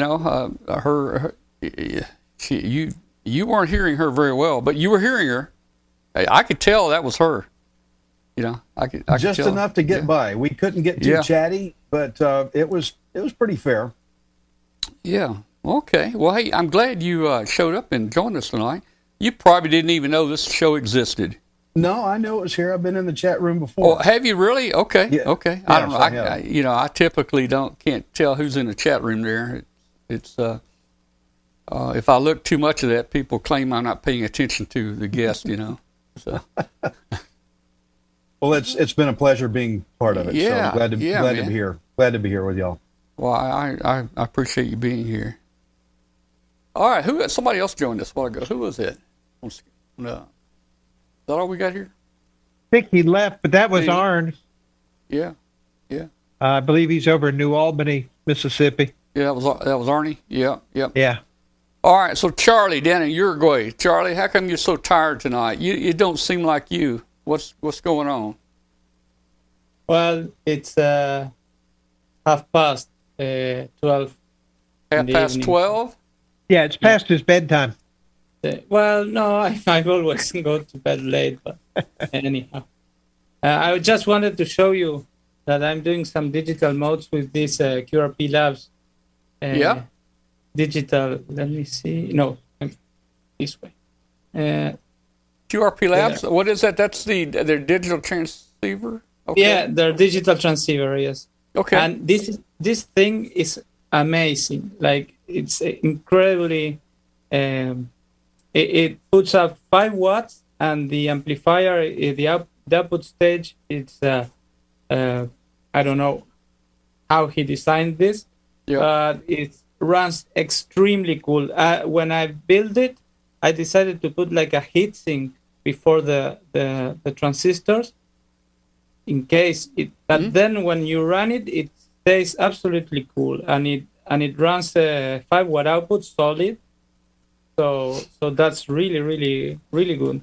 And it's an excellent receiver. It's a bit too little power for some QSOs that can be a bit challenging, I noticed it doesn't have any knobs on it. It must work with your computer. Is that how that works? Nothing, because this, if you can see here, this is a USB port. So you plug it into the computer, and the computer sees a sound card. Yeah. So you just plug it in, and you select that sound card, which is called QDX, and it also you configure the software as it would be a Kenwood TS440 for the CAT connection. So can you change the frequency on the computer, or is it set? No, you run the JT software. How the software is called? I always forget. JST. Okay. I always forget. WSJT-X. Yes. Yeah. You run that, and this is a 4-band transceiver. It's that's cool. 80, 40, 20, and 30. Well, I may have to order one now. What's the model, really Charlie? cool. Sorry? What's the model number on that? QDX. Okay. QDX. QDX. Yes. Is that the one? Is that the one where you have to wind the toroid? Always, you have to wind the torus, but it's a tri-pillar toroid. Yeah. Okay. But I know surface mount stuff comes on the board. Yeah. So that's really cool. Yeah. And now I ordered. I changed some emails with Hans, which is the owner of QRP Labs, and asked him. He also sells a 50-watt power amplifier for some other kits he has. Mm-hmm. And I asked him if it can be integrated with this, and you make a couple of hacks here, and you can have 50-watt output only on 40-meter band. But it costs like $30. Yeah, they're almost no cost. They're cheap. And you have 50 watt output, so that's incredible. Yeah. I bought it yesterday with the amplifier. It's on its way, but I bought it with the case and everything, and I think I paid with taxes and shipping and everything. I paid $60. Yeah, maybe. So you can put that on Whisper, Charlie, and I'll hear it up here. Well, yes. I'll have to try all those things. Yes, I leave it with a computer on Whisper. Okay, in 20 meters. Yeah, 20-meter Whisper. I would hear it here with 5 watts. Okay. Tremendous coverage with that. Yeah. Okay, I'll leave it tonight maybe, and tomorrow running. So let's see. Another thing is I've also bought in the when I bought some things at Amazon, and I brought one of those cheapo, crapo antenna tuners, which is also a kit, that you have to assemble. It's a PCB. The QRP tuner? I don't know if it claims that you can run 100 watt, but I don't well, it's not QRP then. I bought a little QRP tuner to put together. It comes in a little box about like a cigarette package. You this build one it. Doesn't have it's all automatic. It's all you key and it auto tunes everything. Oh, really? Yeah. So that's will go together with this one. So okay. You put this, that, and a wire, and you're done. So let's see. I bought it in Amazon. I paid like $36 for the kit. Yeah. Yeah. All right. Well, I'm gonna post the link again for anybody that would like to join us here tonight. This is the After the Show. Please join us. One good thing about Hans here of QRP Labs is his user manuals and instruction manuals on how to build this and how to the operation principles of this. His manuals are incredible. So I have to. I read the assembly part, but now I have to read all the operation principle. How do you say the way everything is working inside this?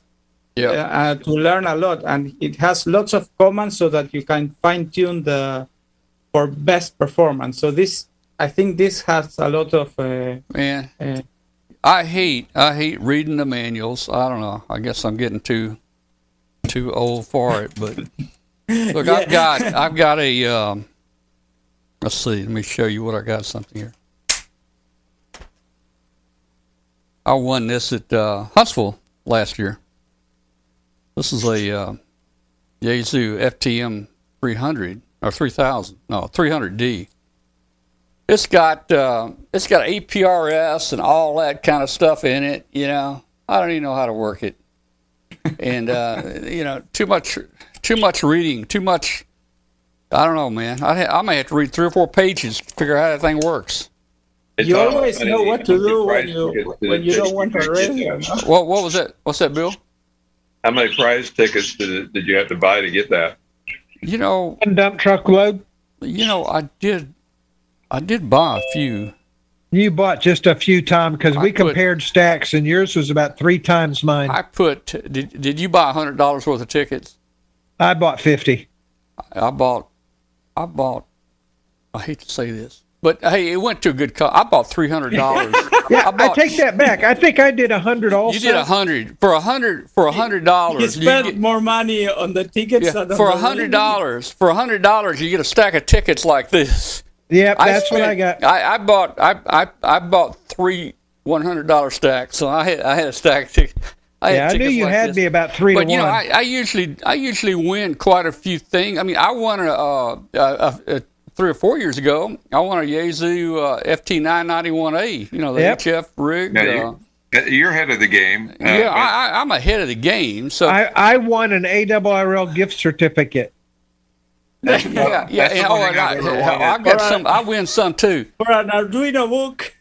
Yeah, I win some of those. I win some of those. In fact, hey, look at here. I've got. Hey, one year I won. I don't. You can't see this. Let me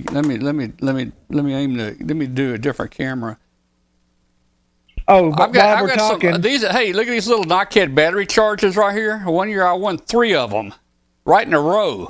Yeah. Joe Eisenberg did win 2 prizes down in Orlando. I don't know what he won. Oh, did he? Yeah, I ran into him. I saw his name and I ran into him, but we didn't have time to figure out exactly what he'd won. But yeah, I saw he'd won two of the prizes. Yeah. One of my friends flew me over to the Cleveland Hamfest many years ago. And so in compensation for flying over with him, I bought his prize ticket. And he said, "This is the winner." I handed him a choice. I said, "Which one do you want?" Yeah. And he grabbed the one out of my one hand. He says, "This is the main prize winner." And he crumpled it up just the right way. He ran and he threw it into the prize box. He said, "This is the grand prize winner." Guess what? It was the grand prize winner. Yeah. He got Unreal. a $100 radio, and he never shared the radio with me. Oh man. Well, you can do better friends than that. Well, hey, Bill, for $100 there at Huntsville, how many tickets did you get, Glenn, for $100? You get like 200. Oh, gosh, it was a wad. You got like 200 tickets or something, I think right? it was 200 tickets. All I know is thank God I had the stamp because I couldn't. If you don't take your wrote stamp, my name on all of them. If you don't take a stamp, you're in trouble, guys. Let me tell you that. You betcha. Plus, you got to tear each one of them in half. Yep. And you got to put that special fold, like Bill's talking, on 600 tickets, and put them in the drum there. And some years I'll win nothing. I'll do that. Some years I'll win nothing. I didn't win anything this year. And Hey, some Tom, years, do you have a stamp for those many tickets? Do you have a stamp that you just stamp them? Yeah, I've got a stamp. It's just a single stamp. I have to, individually stamp them. That'll take a little while. It's an ink stamp, but but it beats takes writing your name and everything. Oh, yeah. Look, it takes more time to tear them in half and to put the little crinkle in them. Well, you can do it. You can fold them and tear them in groups of like 10. But yeah, putting that fold on each one that's the time-consuming part. And here's something else you got to be very careful about there at Huntsville. Even though they know me, they know me very well. If I win a prize, I have to show the ticket stub to get it. And if you have to show the ticket stub. If you got 600 tickets and you mix them up, you're going to have trouble finding the stub that matches that ticket, believe me. Yeah, but now Huntsville also has some kind of unique law that it has to become a skill contest. Yeah, now they haven't done that. And they have to ask you a technical question that you must answer to They haven't done that lately. They had a skill thing. They had a skill thing where one year you had to wad up a piece of paper and shoot it at a trash can, and I think they gave you multiple chances to go in the trash can. No, they had a radio with multiple issues, and you had to answer what the issue was with the radio. Really? I don't know. Yes. At Dayton, I've been going to the Dayton Hamfest for the last 60 years, and I have only won one prize, and that was an amateur radio novice license manual. Yeah. Well, you're ahead of me. I've never even looked at the screen. I'm usually so busy, or I was always outside. I never looked at the screen at Dayton. So I think the biggest prize I ever won was an autopilot drone from the Memphis Free Fest. Was one of the large prizes, and I won that a couple years back. It's still in the box. Well, man, it's coming out. I'm not selling that. I'm not getting rid of that. It is. They usually give away like a little Honda generator every year too, and I always wanted to win that little Honda generator because they run so quiet, Yeah. So, now you're going to win the generator this year. Well, you don't need it. I'd buy $100 of tickets and put in there, and I wouldn't win. I'd win zero, man, and that's not that big of a ham fest. I've won an MFJ power supply there. Yeah. And I won the drone. So I've done well at that ham fest. I've won a $50 gift certificate in Jackson and in Huntsville, and that's about all I've won. we were at a cybersecurity conference, and the main prize was a pretty nice drone. But I figured the odds of winning that were 0 to none, so we left early from the conference, and Bev and I were driving back to Huntsville from Nashville, and somebody there that she knew called and says, "You just won the main prize." We turned around and went back and got it. Oh, very cool. Yeah. All right. Now, if the prize involves counting the number of jelly beans in a jar, I win those hands down. I can do the math and calculate the volume and the jelly beans, and I will come within 50 jelly beans. Well, hey, I see Tim. There. I see Tim Conway, WB8HRO. Yeah, Bill's there. Here, I see Bill there, and I see Tim in there. I'll say welcome to everybody. All right. Well, who wants to talk about something else? What else we got to talk about here? Well, I was showing this earlier. What do you? Oh yeah, This was one of the things I got at the Orlando Ham Fest. I actually got one several years ago, and I was hoping the guy would be there again this year. It's called a torch guard. Yeah. And this is like a 12 by 12 piece of fabric. It's not asbestos. It's made from this asbestos-free Zetex Plus, and it is I use it as a soldering pad because you can't burn it, you can't scorch it, you can't scar it, you can't do nothing with this, and it's made to handle the temperature of welding. Well, that's great. Hey, I was at Harbor Freight yesterday or the day before, and Kathy was with me, and we saw some sleeves, welding sleeves. You know, you just pull them up. I've got gloves, but these are welding sleeves. I don't know what they're made of. Probably maybe some of the same type material. They're not supposed to burn, you know. So I went ahead and got them. I don't weld that much, but I went ahead and got them. Yeah, I got that because, you know, it's so easy when you get going and you're soldering on a desk or a table or something, and it doesn't matter how careful you are. At some point, you're going to scorch that tabletop. Yeah.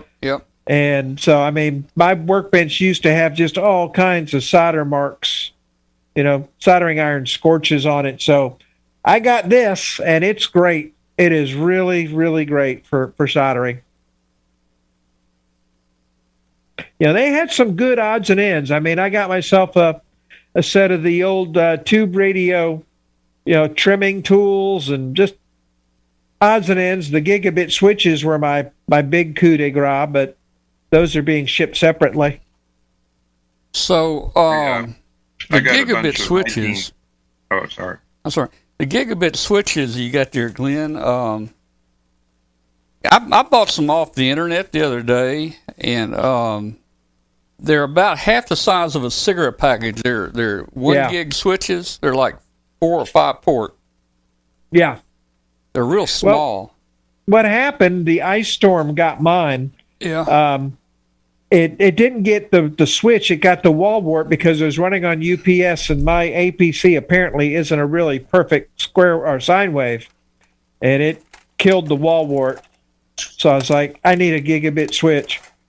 And just happened to find a pair of them down there, made the guy an offer, and he took it, and I'm like, seriously? Okay. And the weight would have put me over, so fortunately my friend volunteered to take them back home with them to the Carolinas and ship them for me. You probably heard me ruffling through my junk box here, but I've got, let's see. Let me show it to you. Mercury. I think this is one of the gig switches. Hey, Glenn, I went online to look for some Atmel 328P surface mount chips. They're now showing May. Holy cow. May for delivery of 2023. Holy cow. Let me show you what I just got in today. Found one that was February of 2023 was Mauser. Wow. Hang on a sec. Here you go, Glenn. Here's I bought these. They're really cheap. They're 1 gig switches. You walked away, you can't see it, but Yeah, I see it. it's a cool little 1 gig switch. Oh yeah, Where'd you get that, Tom? I just ordered them off of the internet. Probably off of Amazon. It comes with the owner. This just came in today. Hey Glenn, here It hasn't even Glenn, left the package yet. Here you go, Glenn. Look, there's your 1 gig. If you need one, look, this is what you can get right here. Trying to open a don't think he's plastic hearing me. package, He's not paying attention. static Tom. He's not paying electricity and attention. stuff. He's It not just paying don't want to attention. open. He just About talking. ready to get He's just a pair of talking to scissors. himself right now. There we go. Can you hear me? Can you hear me? Hello? He can't hear us. Glenn. Glenn. Can you see that? Glenn. Glenn. Glenn. Am I muted? Yeah. Oh, I got muted briefly. All right. Okay. That is What the is that? size. That is the size of a dime. Yeah. No, you And weren't that muted. is- You weren't muted. You couldn't hear us. No, I had the speaker on my side, Okay. but I got up. It hit the button. All right. So let me show you what I was showing you. Look at here. Look how small that's this a- is. Look how small. That's a 328p. Is he muting me again? No. Okay. You see this right here, Glenn? Yeah, I'm just ignoring See you. how Yeah. small it is? Uh-huh. It comes with the power pack and everything. That's a 1 gig switch. Wow. And here, I thought about ordering one. I They're- said, they're well, if I nothing. see something in Orlando, I'll just pick one up. of course, if you use that, you need to make sure your PC, your Ethernet card will support 1 gig. Some of the old ones may only be Oh, yeah. 100 megabit. Instead of Oh 100 no, megabit. my whole office is, that was a gig switch that blew up. Yeah. And You also- fortunately, I was able to find a wall wart that would actually power it, so I got it back up. But I'm like, I need a spare, and I ended up getting 2 spares. You also, when you do a stress test to those inexpensive switches, it's not the same as a professional one, of course. No, For your house, it's okay. Yeah. For the yeah. business, you have to buy Yeah. a proper one. yeah. I also discovered that the batteries in my lab side UPS had apparently died, and so I got new batteries coming. Man, Ice Storm will really show you how poorly prepared you are. Well, Like, thank God I had instant coffee. Otherwise, I would not have had coffee at all. We're going to have to fix that. I converted my 1500 UPS out there to 300-pound batteries. Yeah. That sucker will run about 7 or 8 hours. It's running a lot of stuff in the house here. Yeah. Of course, with this generator now, I only have to I only need it for about 12 seconds. Yeah. That's cool. All right, do we have anybody else to join us that wants to jump in here? Feel free to do it. Got a talkative bunch in here tonight. Yeah. Well, Bill, when you get time, I need you, Bill. I need you. I got a bunch of those 336Hs. I don't have any. Yeah. I don't have any U blocks. Look at those. I'll look at those when I've got a few of them too, and I have a little prototype board that I can put in a solderless breadboard and play with it. So Yeah, I've got one I got one built up right now over there, and it's. I've got the. I guess the GPS lock. I put a little LED on it, and it's flashing every 1 second over there right now. But it's not communicating with.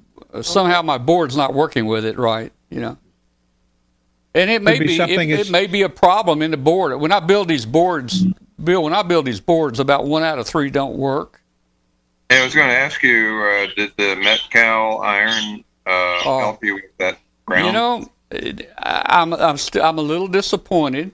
The Metcal iron is a great iron, let me tell you. But when you go with that little bitty point that's about the size of a needle, man, it will not heat up and solder those ground plane connections. It just won't do it. Now I can change the tip out to get a bigger tip in here, and man, it'll solder it like instantly, man. But that little bitty needle pointed tip, it won't get enough heat to the end there. That's hard to do on just about anybody's tip. It's really, if it's a needle point, that's going to be tough. So I mean, I learned. I know what I have to do now. When you get the right tip, does it work better than your other iron as far as soldering the ground planes? My other irons won't solder the ground plane. They just cake up and look like cold joints, and then they stop melting, and it won't melt anymore, and it sucks all the heat out of the soldering iron. So, but that Metcal, the Metcal, I can change to put a little bit larger tip on there. Man, when I touch it, it'll heat that board up. I mean, instantly it'll melt that solder. So that's an improvement. Yeah, it is. No, I wonder nowadays how many people who are hams that are just getting into the hobby know how to solder. We need to have some soldering courses at these ham fests. I used to sell kits, and one kit I got back, and he said, it doesn't work. Can you look at it? He said he soldered it together and it was perfect, but it doesn't work. So he sent it back to me, and I put it under the magnifying glass, and it turned out he had put all the parts. These were through-hole parts. This was quite a few years ago. He put all the chips in through the through holes, and he dabbed solder paste all over the connections, but he didn't use his iron or heat it up in an oven or anything, and he sent it back like that. He thought it was going to work. Yeah. Well, Bill, I grew up 60 years ago, in a TV shop, and I mean, I built a lot of stuff over the years, but I always used a soldering gun. We grew up with a soldering gun. Really never used the soldering iron until, a few years back. Never really had to. I've got a stained glass window iron that you can use and some of that stuff. It soldered it up real quick. Yeah. Well, I know what you're talking about. Or one of those Weller guns. That's what you need. Yeah, I've got one of those. Do you realize solid on a surface mount? But do you realize on those Weller guns, the 2-trigger click? Yeah.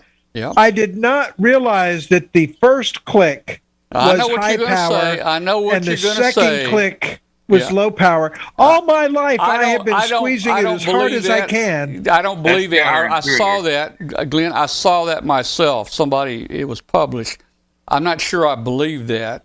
I put a watt meter. I put a watt meter on mine, and the first click it pulls less power than the second click. The second click pulls more. Mine. I put an ammeter on it, and it is accurate and correct. So I don't know. And if you read the manual for that thing, it is correct. Well, I'll have to look at mine again. I've got two of them. I've always had the smaller one. What's that? Like 120 and maybe 150 or something watt. And then I had the big one. That's the one I got. Yeah. Then I got the big one. I got the big one. It's like 150 and 270 or something. It's no wonder I always had trouble with my PL259. So exactly. Yeah. Read the manual. Yeah, I read that. I read where the buttons were. Yeah. I mean, I put an ammeter on it and verified. I looked at the manual and verified, and I'm like, who would do this? You're supposed to be the harder you pull, the hotter it gets. No, for me, the first time I listened to that, because the Weller gun my dad has that I have it with me now, only has one press, right? But it's the first time I hear about 2 steps.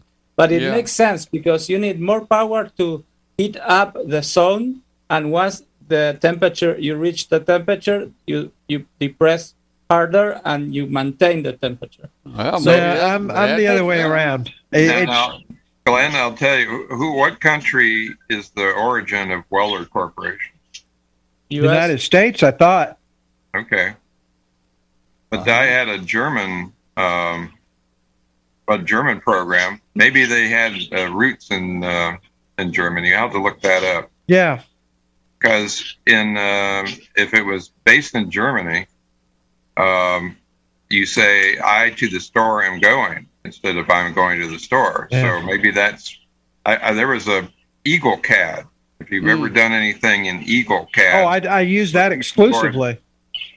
And once you figured that out, that "I to the store am going" is how the linguistics, the menu commands finally made sense to me. Because they seemed all counterintuitive when I first learned Eagle. Yeah. Oh, building your own parts in Eagle is a challenge. Oh, man. I still have to go to the little learning site I had. It was one of those Instructables online, and go through the 22 steps. I still have to do that, even though I've been working in Eagle for the last 15 years. Yeah. Well, Bill, I wish there was. I got Eagle here, but I can't work it. I wish there was a way on Eagle where I could take this little board right here and tell it, okay, change everything to 603 parts instead of the 402, and lay it out. I wish I could just say, it ain't that easy, but it won't do it. But there's a stipulation. I want that little SI 5351. I want that sucker bigger. That thing's almost impossible. But with that 336, I'm assuming that's the GPS. It could be something as simple as it uses a different default baud rate. Yeah, it's a 336H. It's a ATGM 336H. Very same footprint, same size. It fits right on the board. I'm told it's a drop-in replacement. It probably is, but it may default to a different baud rate. Yeah. I'm hoping that's what it is. See, I don't know enough where to go into the code that Bill's got there, and I mean, I'm thinking that the code says go to a U block, and you have to change that to go to a ATGM. I don't know. Does it? Do you have to? The thing you're going to end up having to do is to put something like an oscilloscope on the output and compare it to the other GPS and see if it's the same speed, faster, slower, etc., and probably hook it up to a serial port and just kind of try to figure it out. I would say a serial port to see what your baud rate is and see what messages it's sending, whether it's binary or whether it's NMEA. The Weller, I'm looking at a site. Weller was from Pennsylvania, and they invented the soldering iron in 1951, according to this. Yeah, they are now from an Apex group, Apex tool group. So Weller today. Yeah, but ever since I started using it the right way, I've actually been able to solder a PL259. Those extra 50 watts, man, makes all the difference in the world. Oh, absolutely. Yeah. Well. So we are all in the same page here. Coax connectors go soldered right to the braid, because there are people that say that you don't solder them, that you just twist them and you solder them. Theoretically, you don't have to, but I solder that braid every time. Every time, yeah, exactly. Yeah. Now I had discussions like the repeater was like the club's repeater was like intermittent and everything. I said, the problem is here because water came into. No, that's perfect. Okay, that's No, I always solder because invariably I either build them wrong to begin with and they get loose. Same way with crimp. No matter how well I crimp them, they eventually still work loose on me. So I'm blaming myself, but by gosh, when I do it solder, they don't come apart. Mm-hmm. Exactly.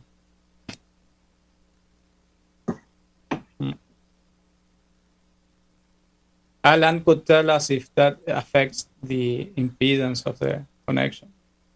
Of course it does. Yeah. I mean, my attitude is on those connectors, they wouldn't have given us hole to see the braid if they didn't intend for those holes to get filled up with solder. Mm-hmm. I'm putting the history of soldering iron tools in the chat room here. Cool. Called Hand Tools for Fun. I'll never forget the first soldering iron I saw. It was one of those about this long and that big around.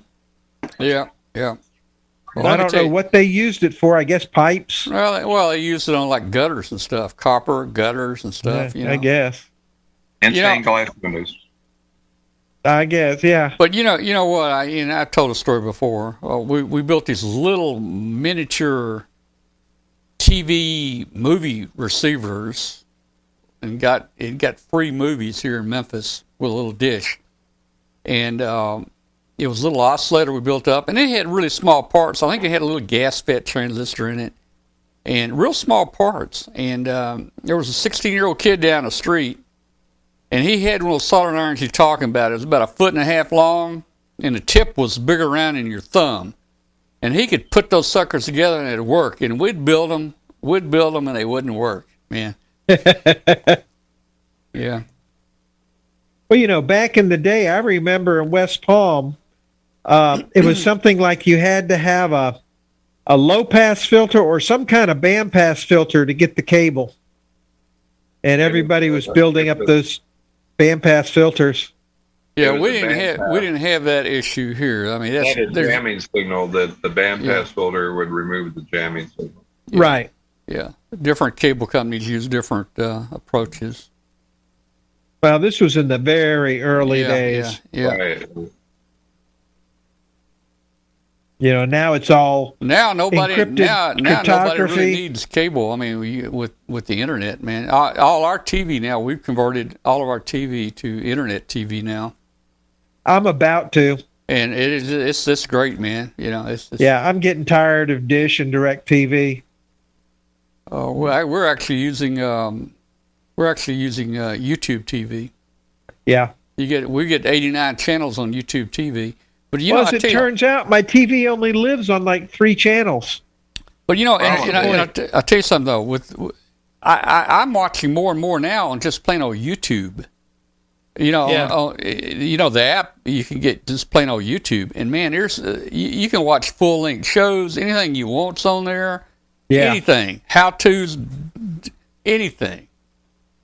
And my problem is I got to get new smart TVs because mine are old school. Well, get you like a Fire Stick or a Droid stick for $30 and plug it on there. The Roku one, it's really good. Yeah. Hey, Glenn, I've got a 1960 black and white TV in my attic in Ohio. If you want it. Yeah. Send it right over. That might be an upgrade. No, most of mine are probably 2010, or all 3 of mine are 2010. But the only something newfangled called UHF too. Yeah. But it has I remember when we got our first UHF station down in Miami, man. I do too here in Memphis, man. Hey, when we went from 3 channels to 4 channels, when we got our Channel 6 independent station, we were rocking. This is great, man. Now we got 4 TV channels. We can watch Gilligan's Island. Yeah. All day. Blonder Tongue made a little unit that sat on top of our TV that allowed us to tune in the UHF channels. Oh yeah, UHF converter. UHF. I found that thing. I kept it. It's a piece of history. Let me make a quick announcement here. We're getting close to the end of our shortwave show. We want to thank everybody for listening. If you've been with us the last 2 hours, you joined us with Amateur Radio Roundtable, and the last hour has been the show after the show, where we just talk about anything. It's a ham radio show. Thank you for joining us. Send us an email to tom@w5kub.com, and you can join us live on our video webcast on Tuesday nights, 8 p.m. Central. Just go to w5kub.com, and we really appreciate that. And again, everybody, if you didn't pay attention a while ago, please hit that subscribe button right there. Hit that subscribe button. It will greatly help us with the advertisement of our show and bring new people in. So we thank you. Join us on our Facebook group. It's called W5KUB. Over 12,000 hams in that group. And we'll say good night to everybody out there listening on shortwave. We've enjoyed you being with us tonight. All right. So about now, all of our shortwave listeners are fading away. But yeah, I mean, the smart TV I have is actually my DVR, but it doesn't support the absolute latest and greatest, because when I go to anybody other than Amazon Prime, it says you need to upgrade your TV to this version of the protocol or whatever. Yeah, my Roku is the same way. It's unusable now. I have to buy a brand new Roku. Yeah, but I'm probably going to end up buying a Roku here, the not too distant future. I'll tell you, the internet TV is great. The internet TV is great, and I love people sending pictures to us where they're watching our show on a 55-inch or a 70-inch screen. That's so cool. Oh yeah, we can do that here. But yeah, my question is for us who are in the boonies, away from all that cable and gigabit fiber and all that. I was trying to sign up for Starlink because that's really my only option other than HughesNet and Viasat. In HughesNet, I never had any good luck with that, and they would do things like, say, the first week of the month, I'd run out of my 10 gig limit. Yeah. No, I didn't use 10 gig of data, but they said I did, and I'd have to keep buying more, 1 gigabyte for $10, and it's and its speed never lived up to what they advertised until about 2 in the morning until about 5 in the morning. So is Starlink? I think Starlink's going to have some type cap, aren't they? On the No, they don't right now, but the beauty of the Starlink, HughesNet has got a huge latency. It's it's approaching like a half a second to a second. Many websites just flat out time out with that. Yeah. So it was only useful for downloading huge files and things like that. But for going web browsing and that kind of stuff, it was unusable. Now, the Starlink has got latencies and high-speed internet comparable to some of the cable. And that's because they're low orbit. They're low orbit. Right. And the propagation delay is a lot shorter. And 40 of them got knocked out by a solar storm. Yeah. It caused the atmosphere to expand and knocked 40 of them out during this recent solar storm we had. So, but they were in a parking orbit. They hadn't moved them up to the final. Oh, I was going to say, how did it get them if, they hit the atmosphere? They had just launched them, and they check them out. They launched it, and they knocked it out. Yeah. They were not at their full altitude. They check them out first, make sure they're working, and if they aren't, they can deorbit them easily at the low altitude. And, as we saw. And they unintentionally. Mm-hmm. But I tried to order Starlink, and they say it will be the fall before any of their terminals are available. Yeah, I think one of my former coworkers actually has that down in Senatobia here. Right, I tried to sign up for it in the fall. Those who signed up for it in the fall, they were able to get them, but I think they're affected by the electronic part shortages as well. Oh gosh, yeah. So I mean, I can't believe that the 328p is a year out. Over a year on one for the flat packs you're getting. Yeah, I may have to make a redesign to through holes. If you can get those. Yeah, so it's crazy, but. I even tried the surplus channels, and I haven't found any on the surplus channels. I guess my only hope is AliExpress, and then you're never sure what you're going to get. Yeah. Whether it's a functional chip or not. But Well, I may try that. there are some Chinese ones out there that you can get. Like you say, you worry about the quality of them, but if you they're rejects to begin with. If you want to wait, 6 weeks or 2 months, you'll eventually get some if you'll go ahead and order them. Because they're out there. Yeah. But people. Yeah. Now. But people like Mauser and DigiKey, they're not going to order those cheap Chinese ones. I don't think and put them in their inventory. So. Bye, Tom. Good night, Charlie. Good night. Bye, Good night, Charlie. Oh man, I can't believe it's 1:00 in the morning here in Uruguay. So they need to set their clocks back. Well, Glenn, if you find a line on some 328Ps, I'm down to. I don't have that many left, so. You have a line on them, let me know. I've been getting the whole boards, but not the chips, and I haven't had to order a board in a while. But like I say, that little itty bitty guy, I got him. And what is that little bitty guy? That is actually, they call it the Pico. It's not the Raspberry Pi Pico. It's made by this one company. It is a 12-pin version of the Uno. It is a 328P, but they only bring out 12 pins. Oh, okay. And it's literally smaller than a dime. But it's an Uno. Yeah. Cool. All right, guys, I'm going to go. It's time for us to say good night, and we enjoyed it. Yeah, I need popcorn. Yeah, we'll give me some popcorn. And Bill, when that balloon gets in, I'll tell you. Oh, hey, just one other thing, Bill. Michael's telling me to wash it in sodium hydrochloride or whatever it is. It basically just drain it. Just get some, Drano or liquid plumber, something like that. That's only if it's the metallized mylar, the foil, silver foil. That just takes that. He said it'll come right off. You don't even have to rub it. He said it'll just come right off. Now, I'm worried, though. That's kind of like a... One guy uses just scrubbing pads. Yeah. I forget who told me that. One of the guys in England, he basically just uses a scrubbing pad and it comes right off. You don't have to use lye.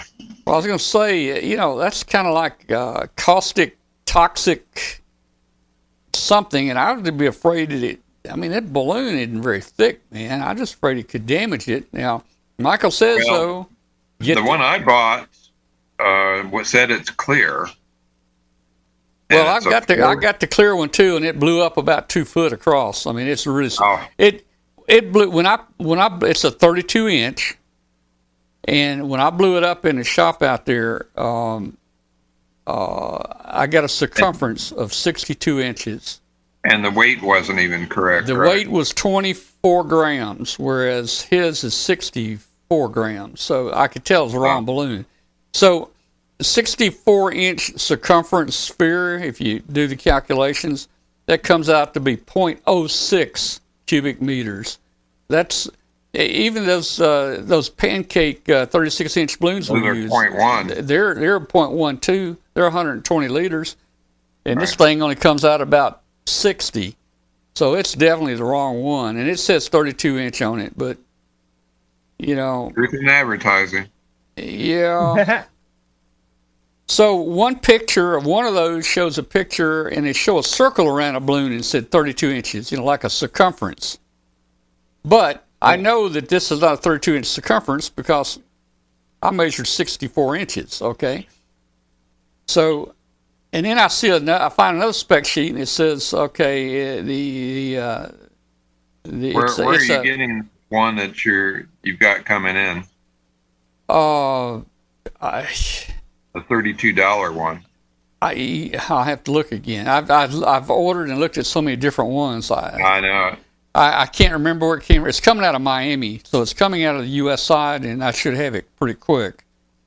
Send me a link to that company, part number, and I'd like to take a look. I'm worried about taking the silver off. Well, you really don't have to take the silver off. But Michael says you can run more free lift if you take the silver off. It won't heat up, and I don't know. That's true. You do get some heating. That's correct. Yeah. Well, so the ones he's flying, he had to take the silver off? No, I think the one he found was clear. But every one I find, when you get up to that size, clear is not an option. Oh, I found a clear option on mine. Oh, yeah, no, I've got a 32 clear out there, and it blows up to about 0.06 liters is what it blows up to. I got you. All right. Well, I'll whenever I get it from Etsy, and they say it's shipped, so I may get it in a few days. Yeah.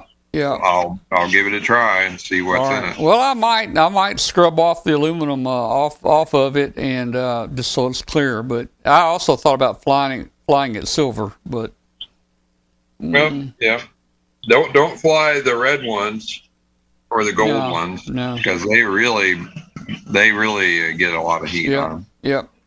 You would think the gold ones would reflect because that's what we wrapped the moon lander in. Surprisingly enough. It does absorb more heat than silver. Yeah, but the moon lander didn't have gas in it making it float. But the other thing is, now wait a minute, we don't know that. Yeah, well, I guess I had friends working on the thermal design of the lunar rover, and the challenge was the extremes plus or minus. So the gold was actually better at helping it keep some heat in when it went to the low temperature extremes. Yeah. They had to choose the moon landings for the optimal range of temperature. All right. Well, look, I don't have a tracker that's working until I get back 106 by FedEx this week. So he will refly probably. And was that using a 336 or a Max 8? That's got a U-block in it. Okay. Yeah, so... I have 100 U-block Max 8 Qs. I got them for $11 a piece. That's a pretty good price. The 336 is going for about $3. Right, but I got them from a surplus house called Quest Electronics. Yeah. And they sent me a whole big factory roll of them, all sealed up as 100 pieces. That's good. So, well, hey, if I get this balloon in about a week, and I get that tracker back, we could get this thing in the air in the next 10 days. That's what I'm shooting for. And we're going to fly at 42,000. We're going to fly at 42,000, and we're going to fly long term, and we're going to have an alternative of the expensive balloon, and we're going to do good. It's time to do good again. It's our turn. Yeah, hopefully. All right, guys. Good night, everybody. Thanks. See you next week. Bye-bye. Bye.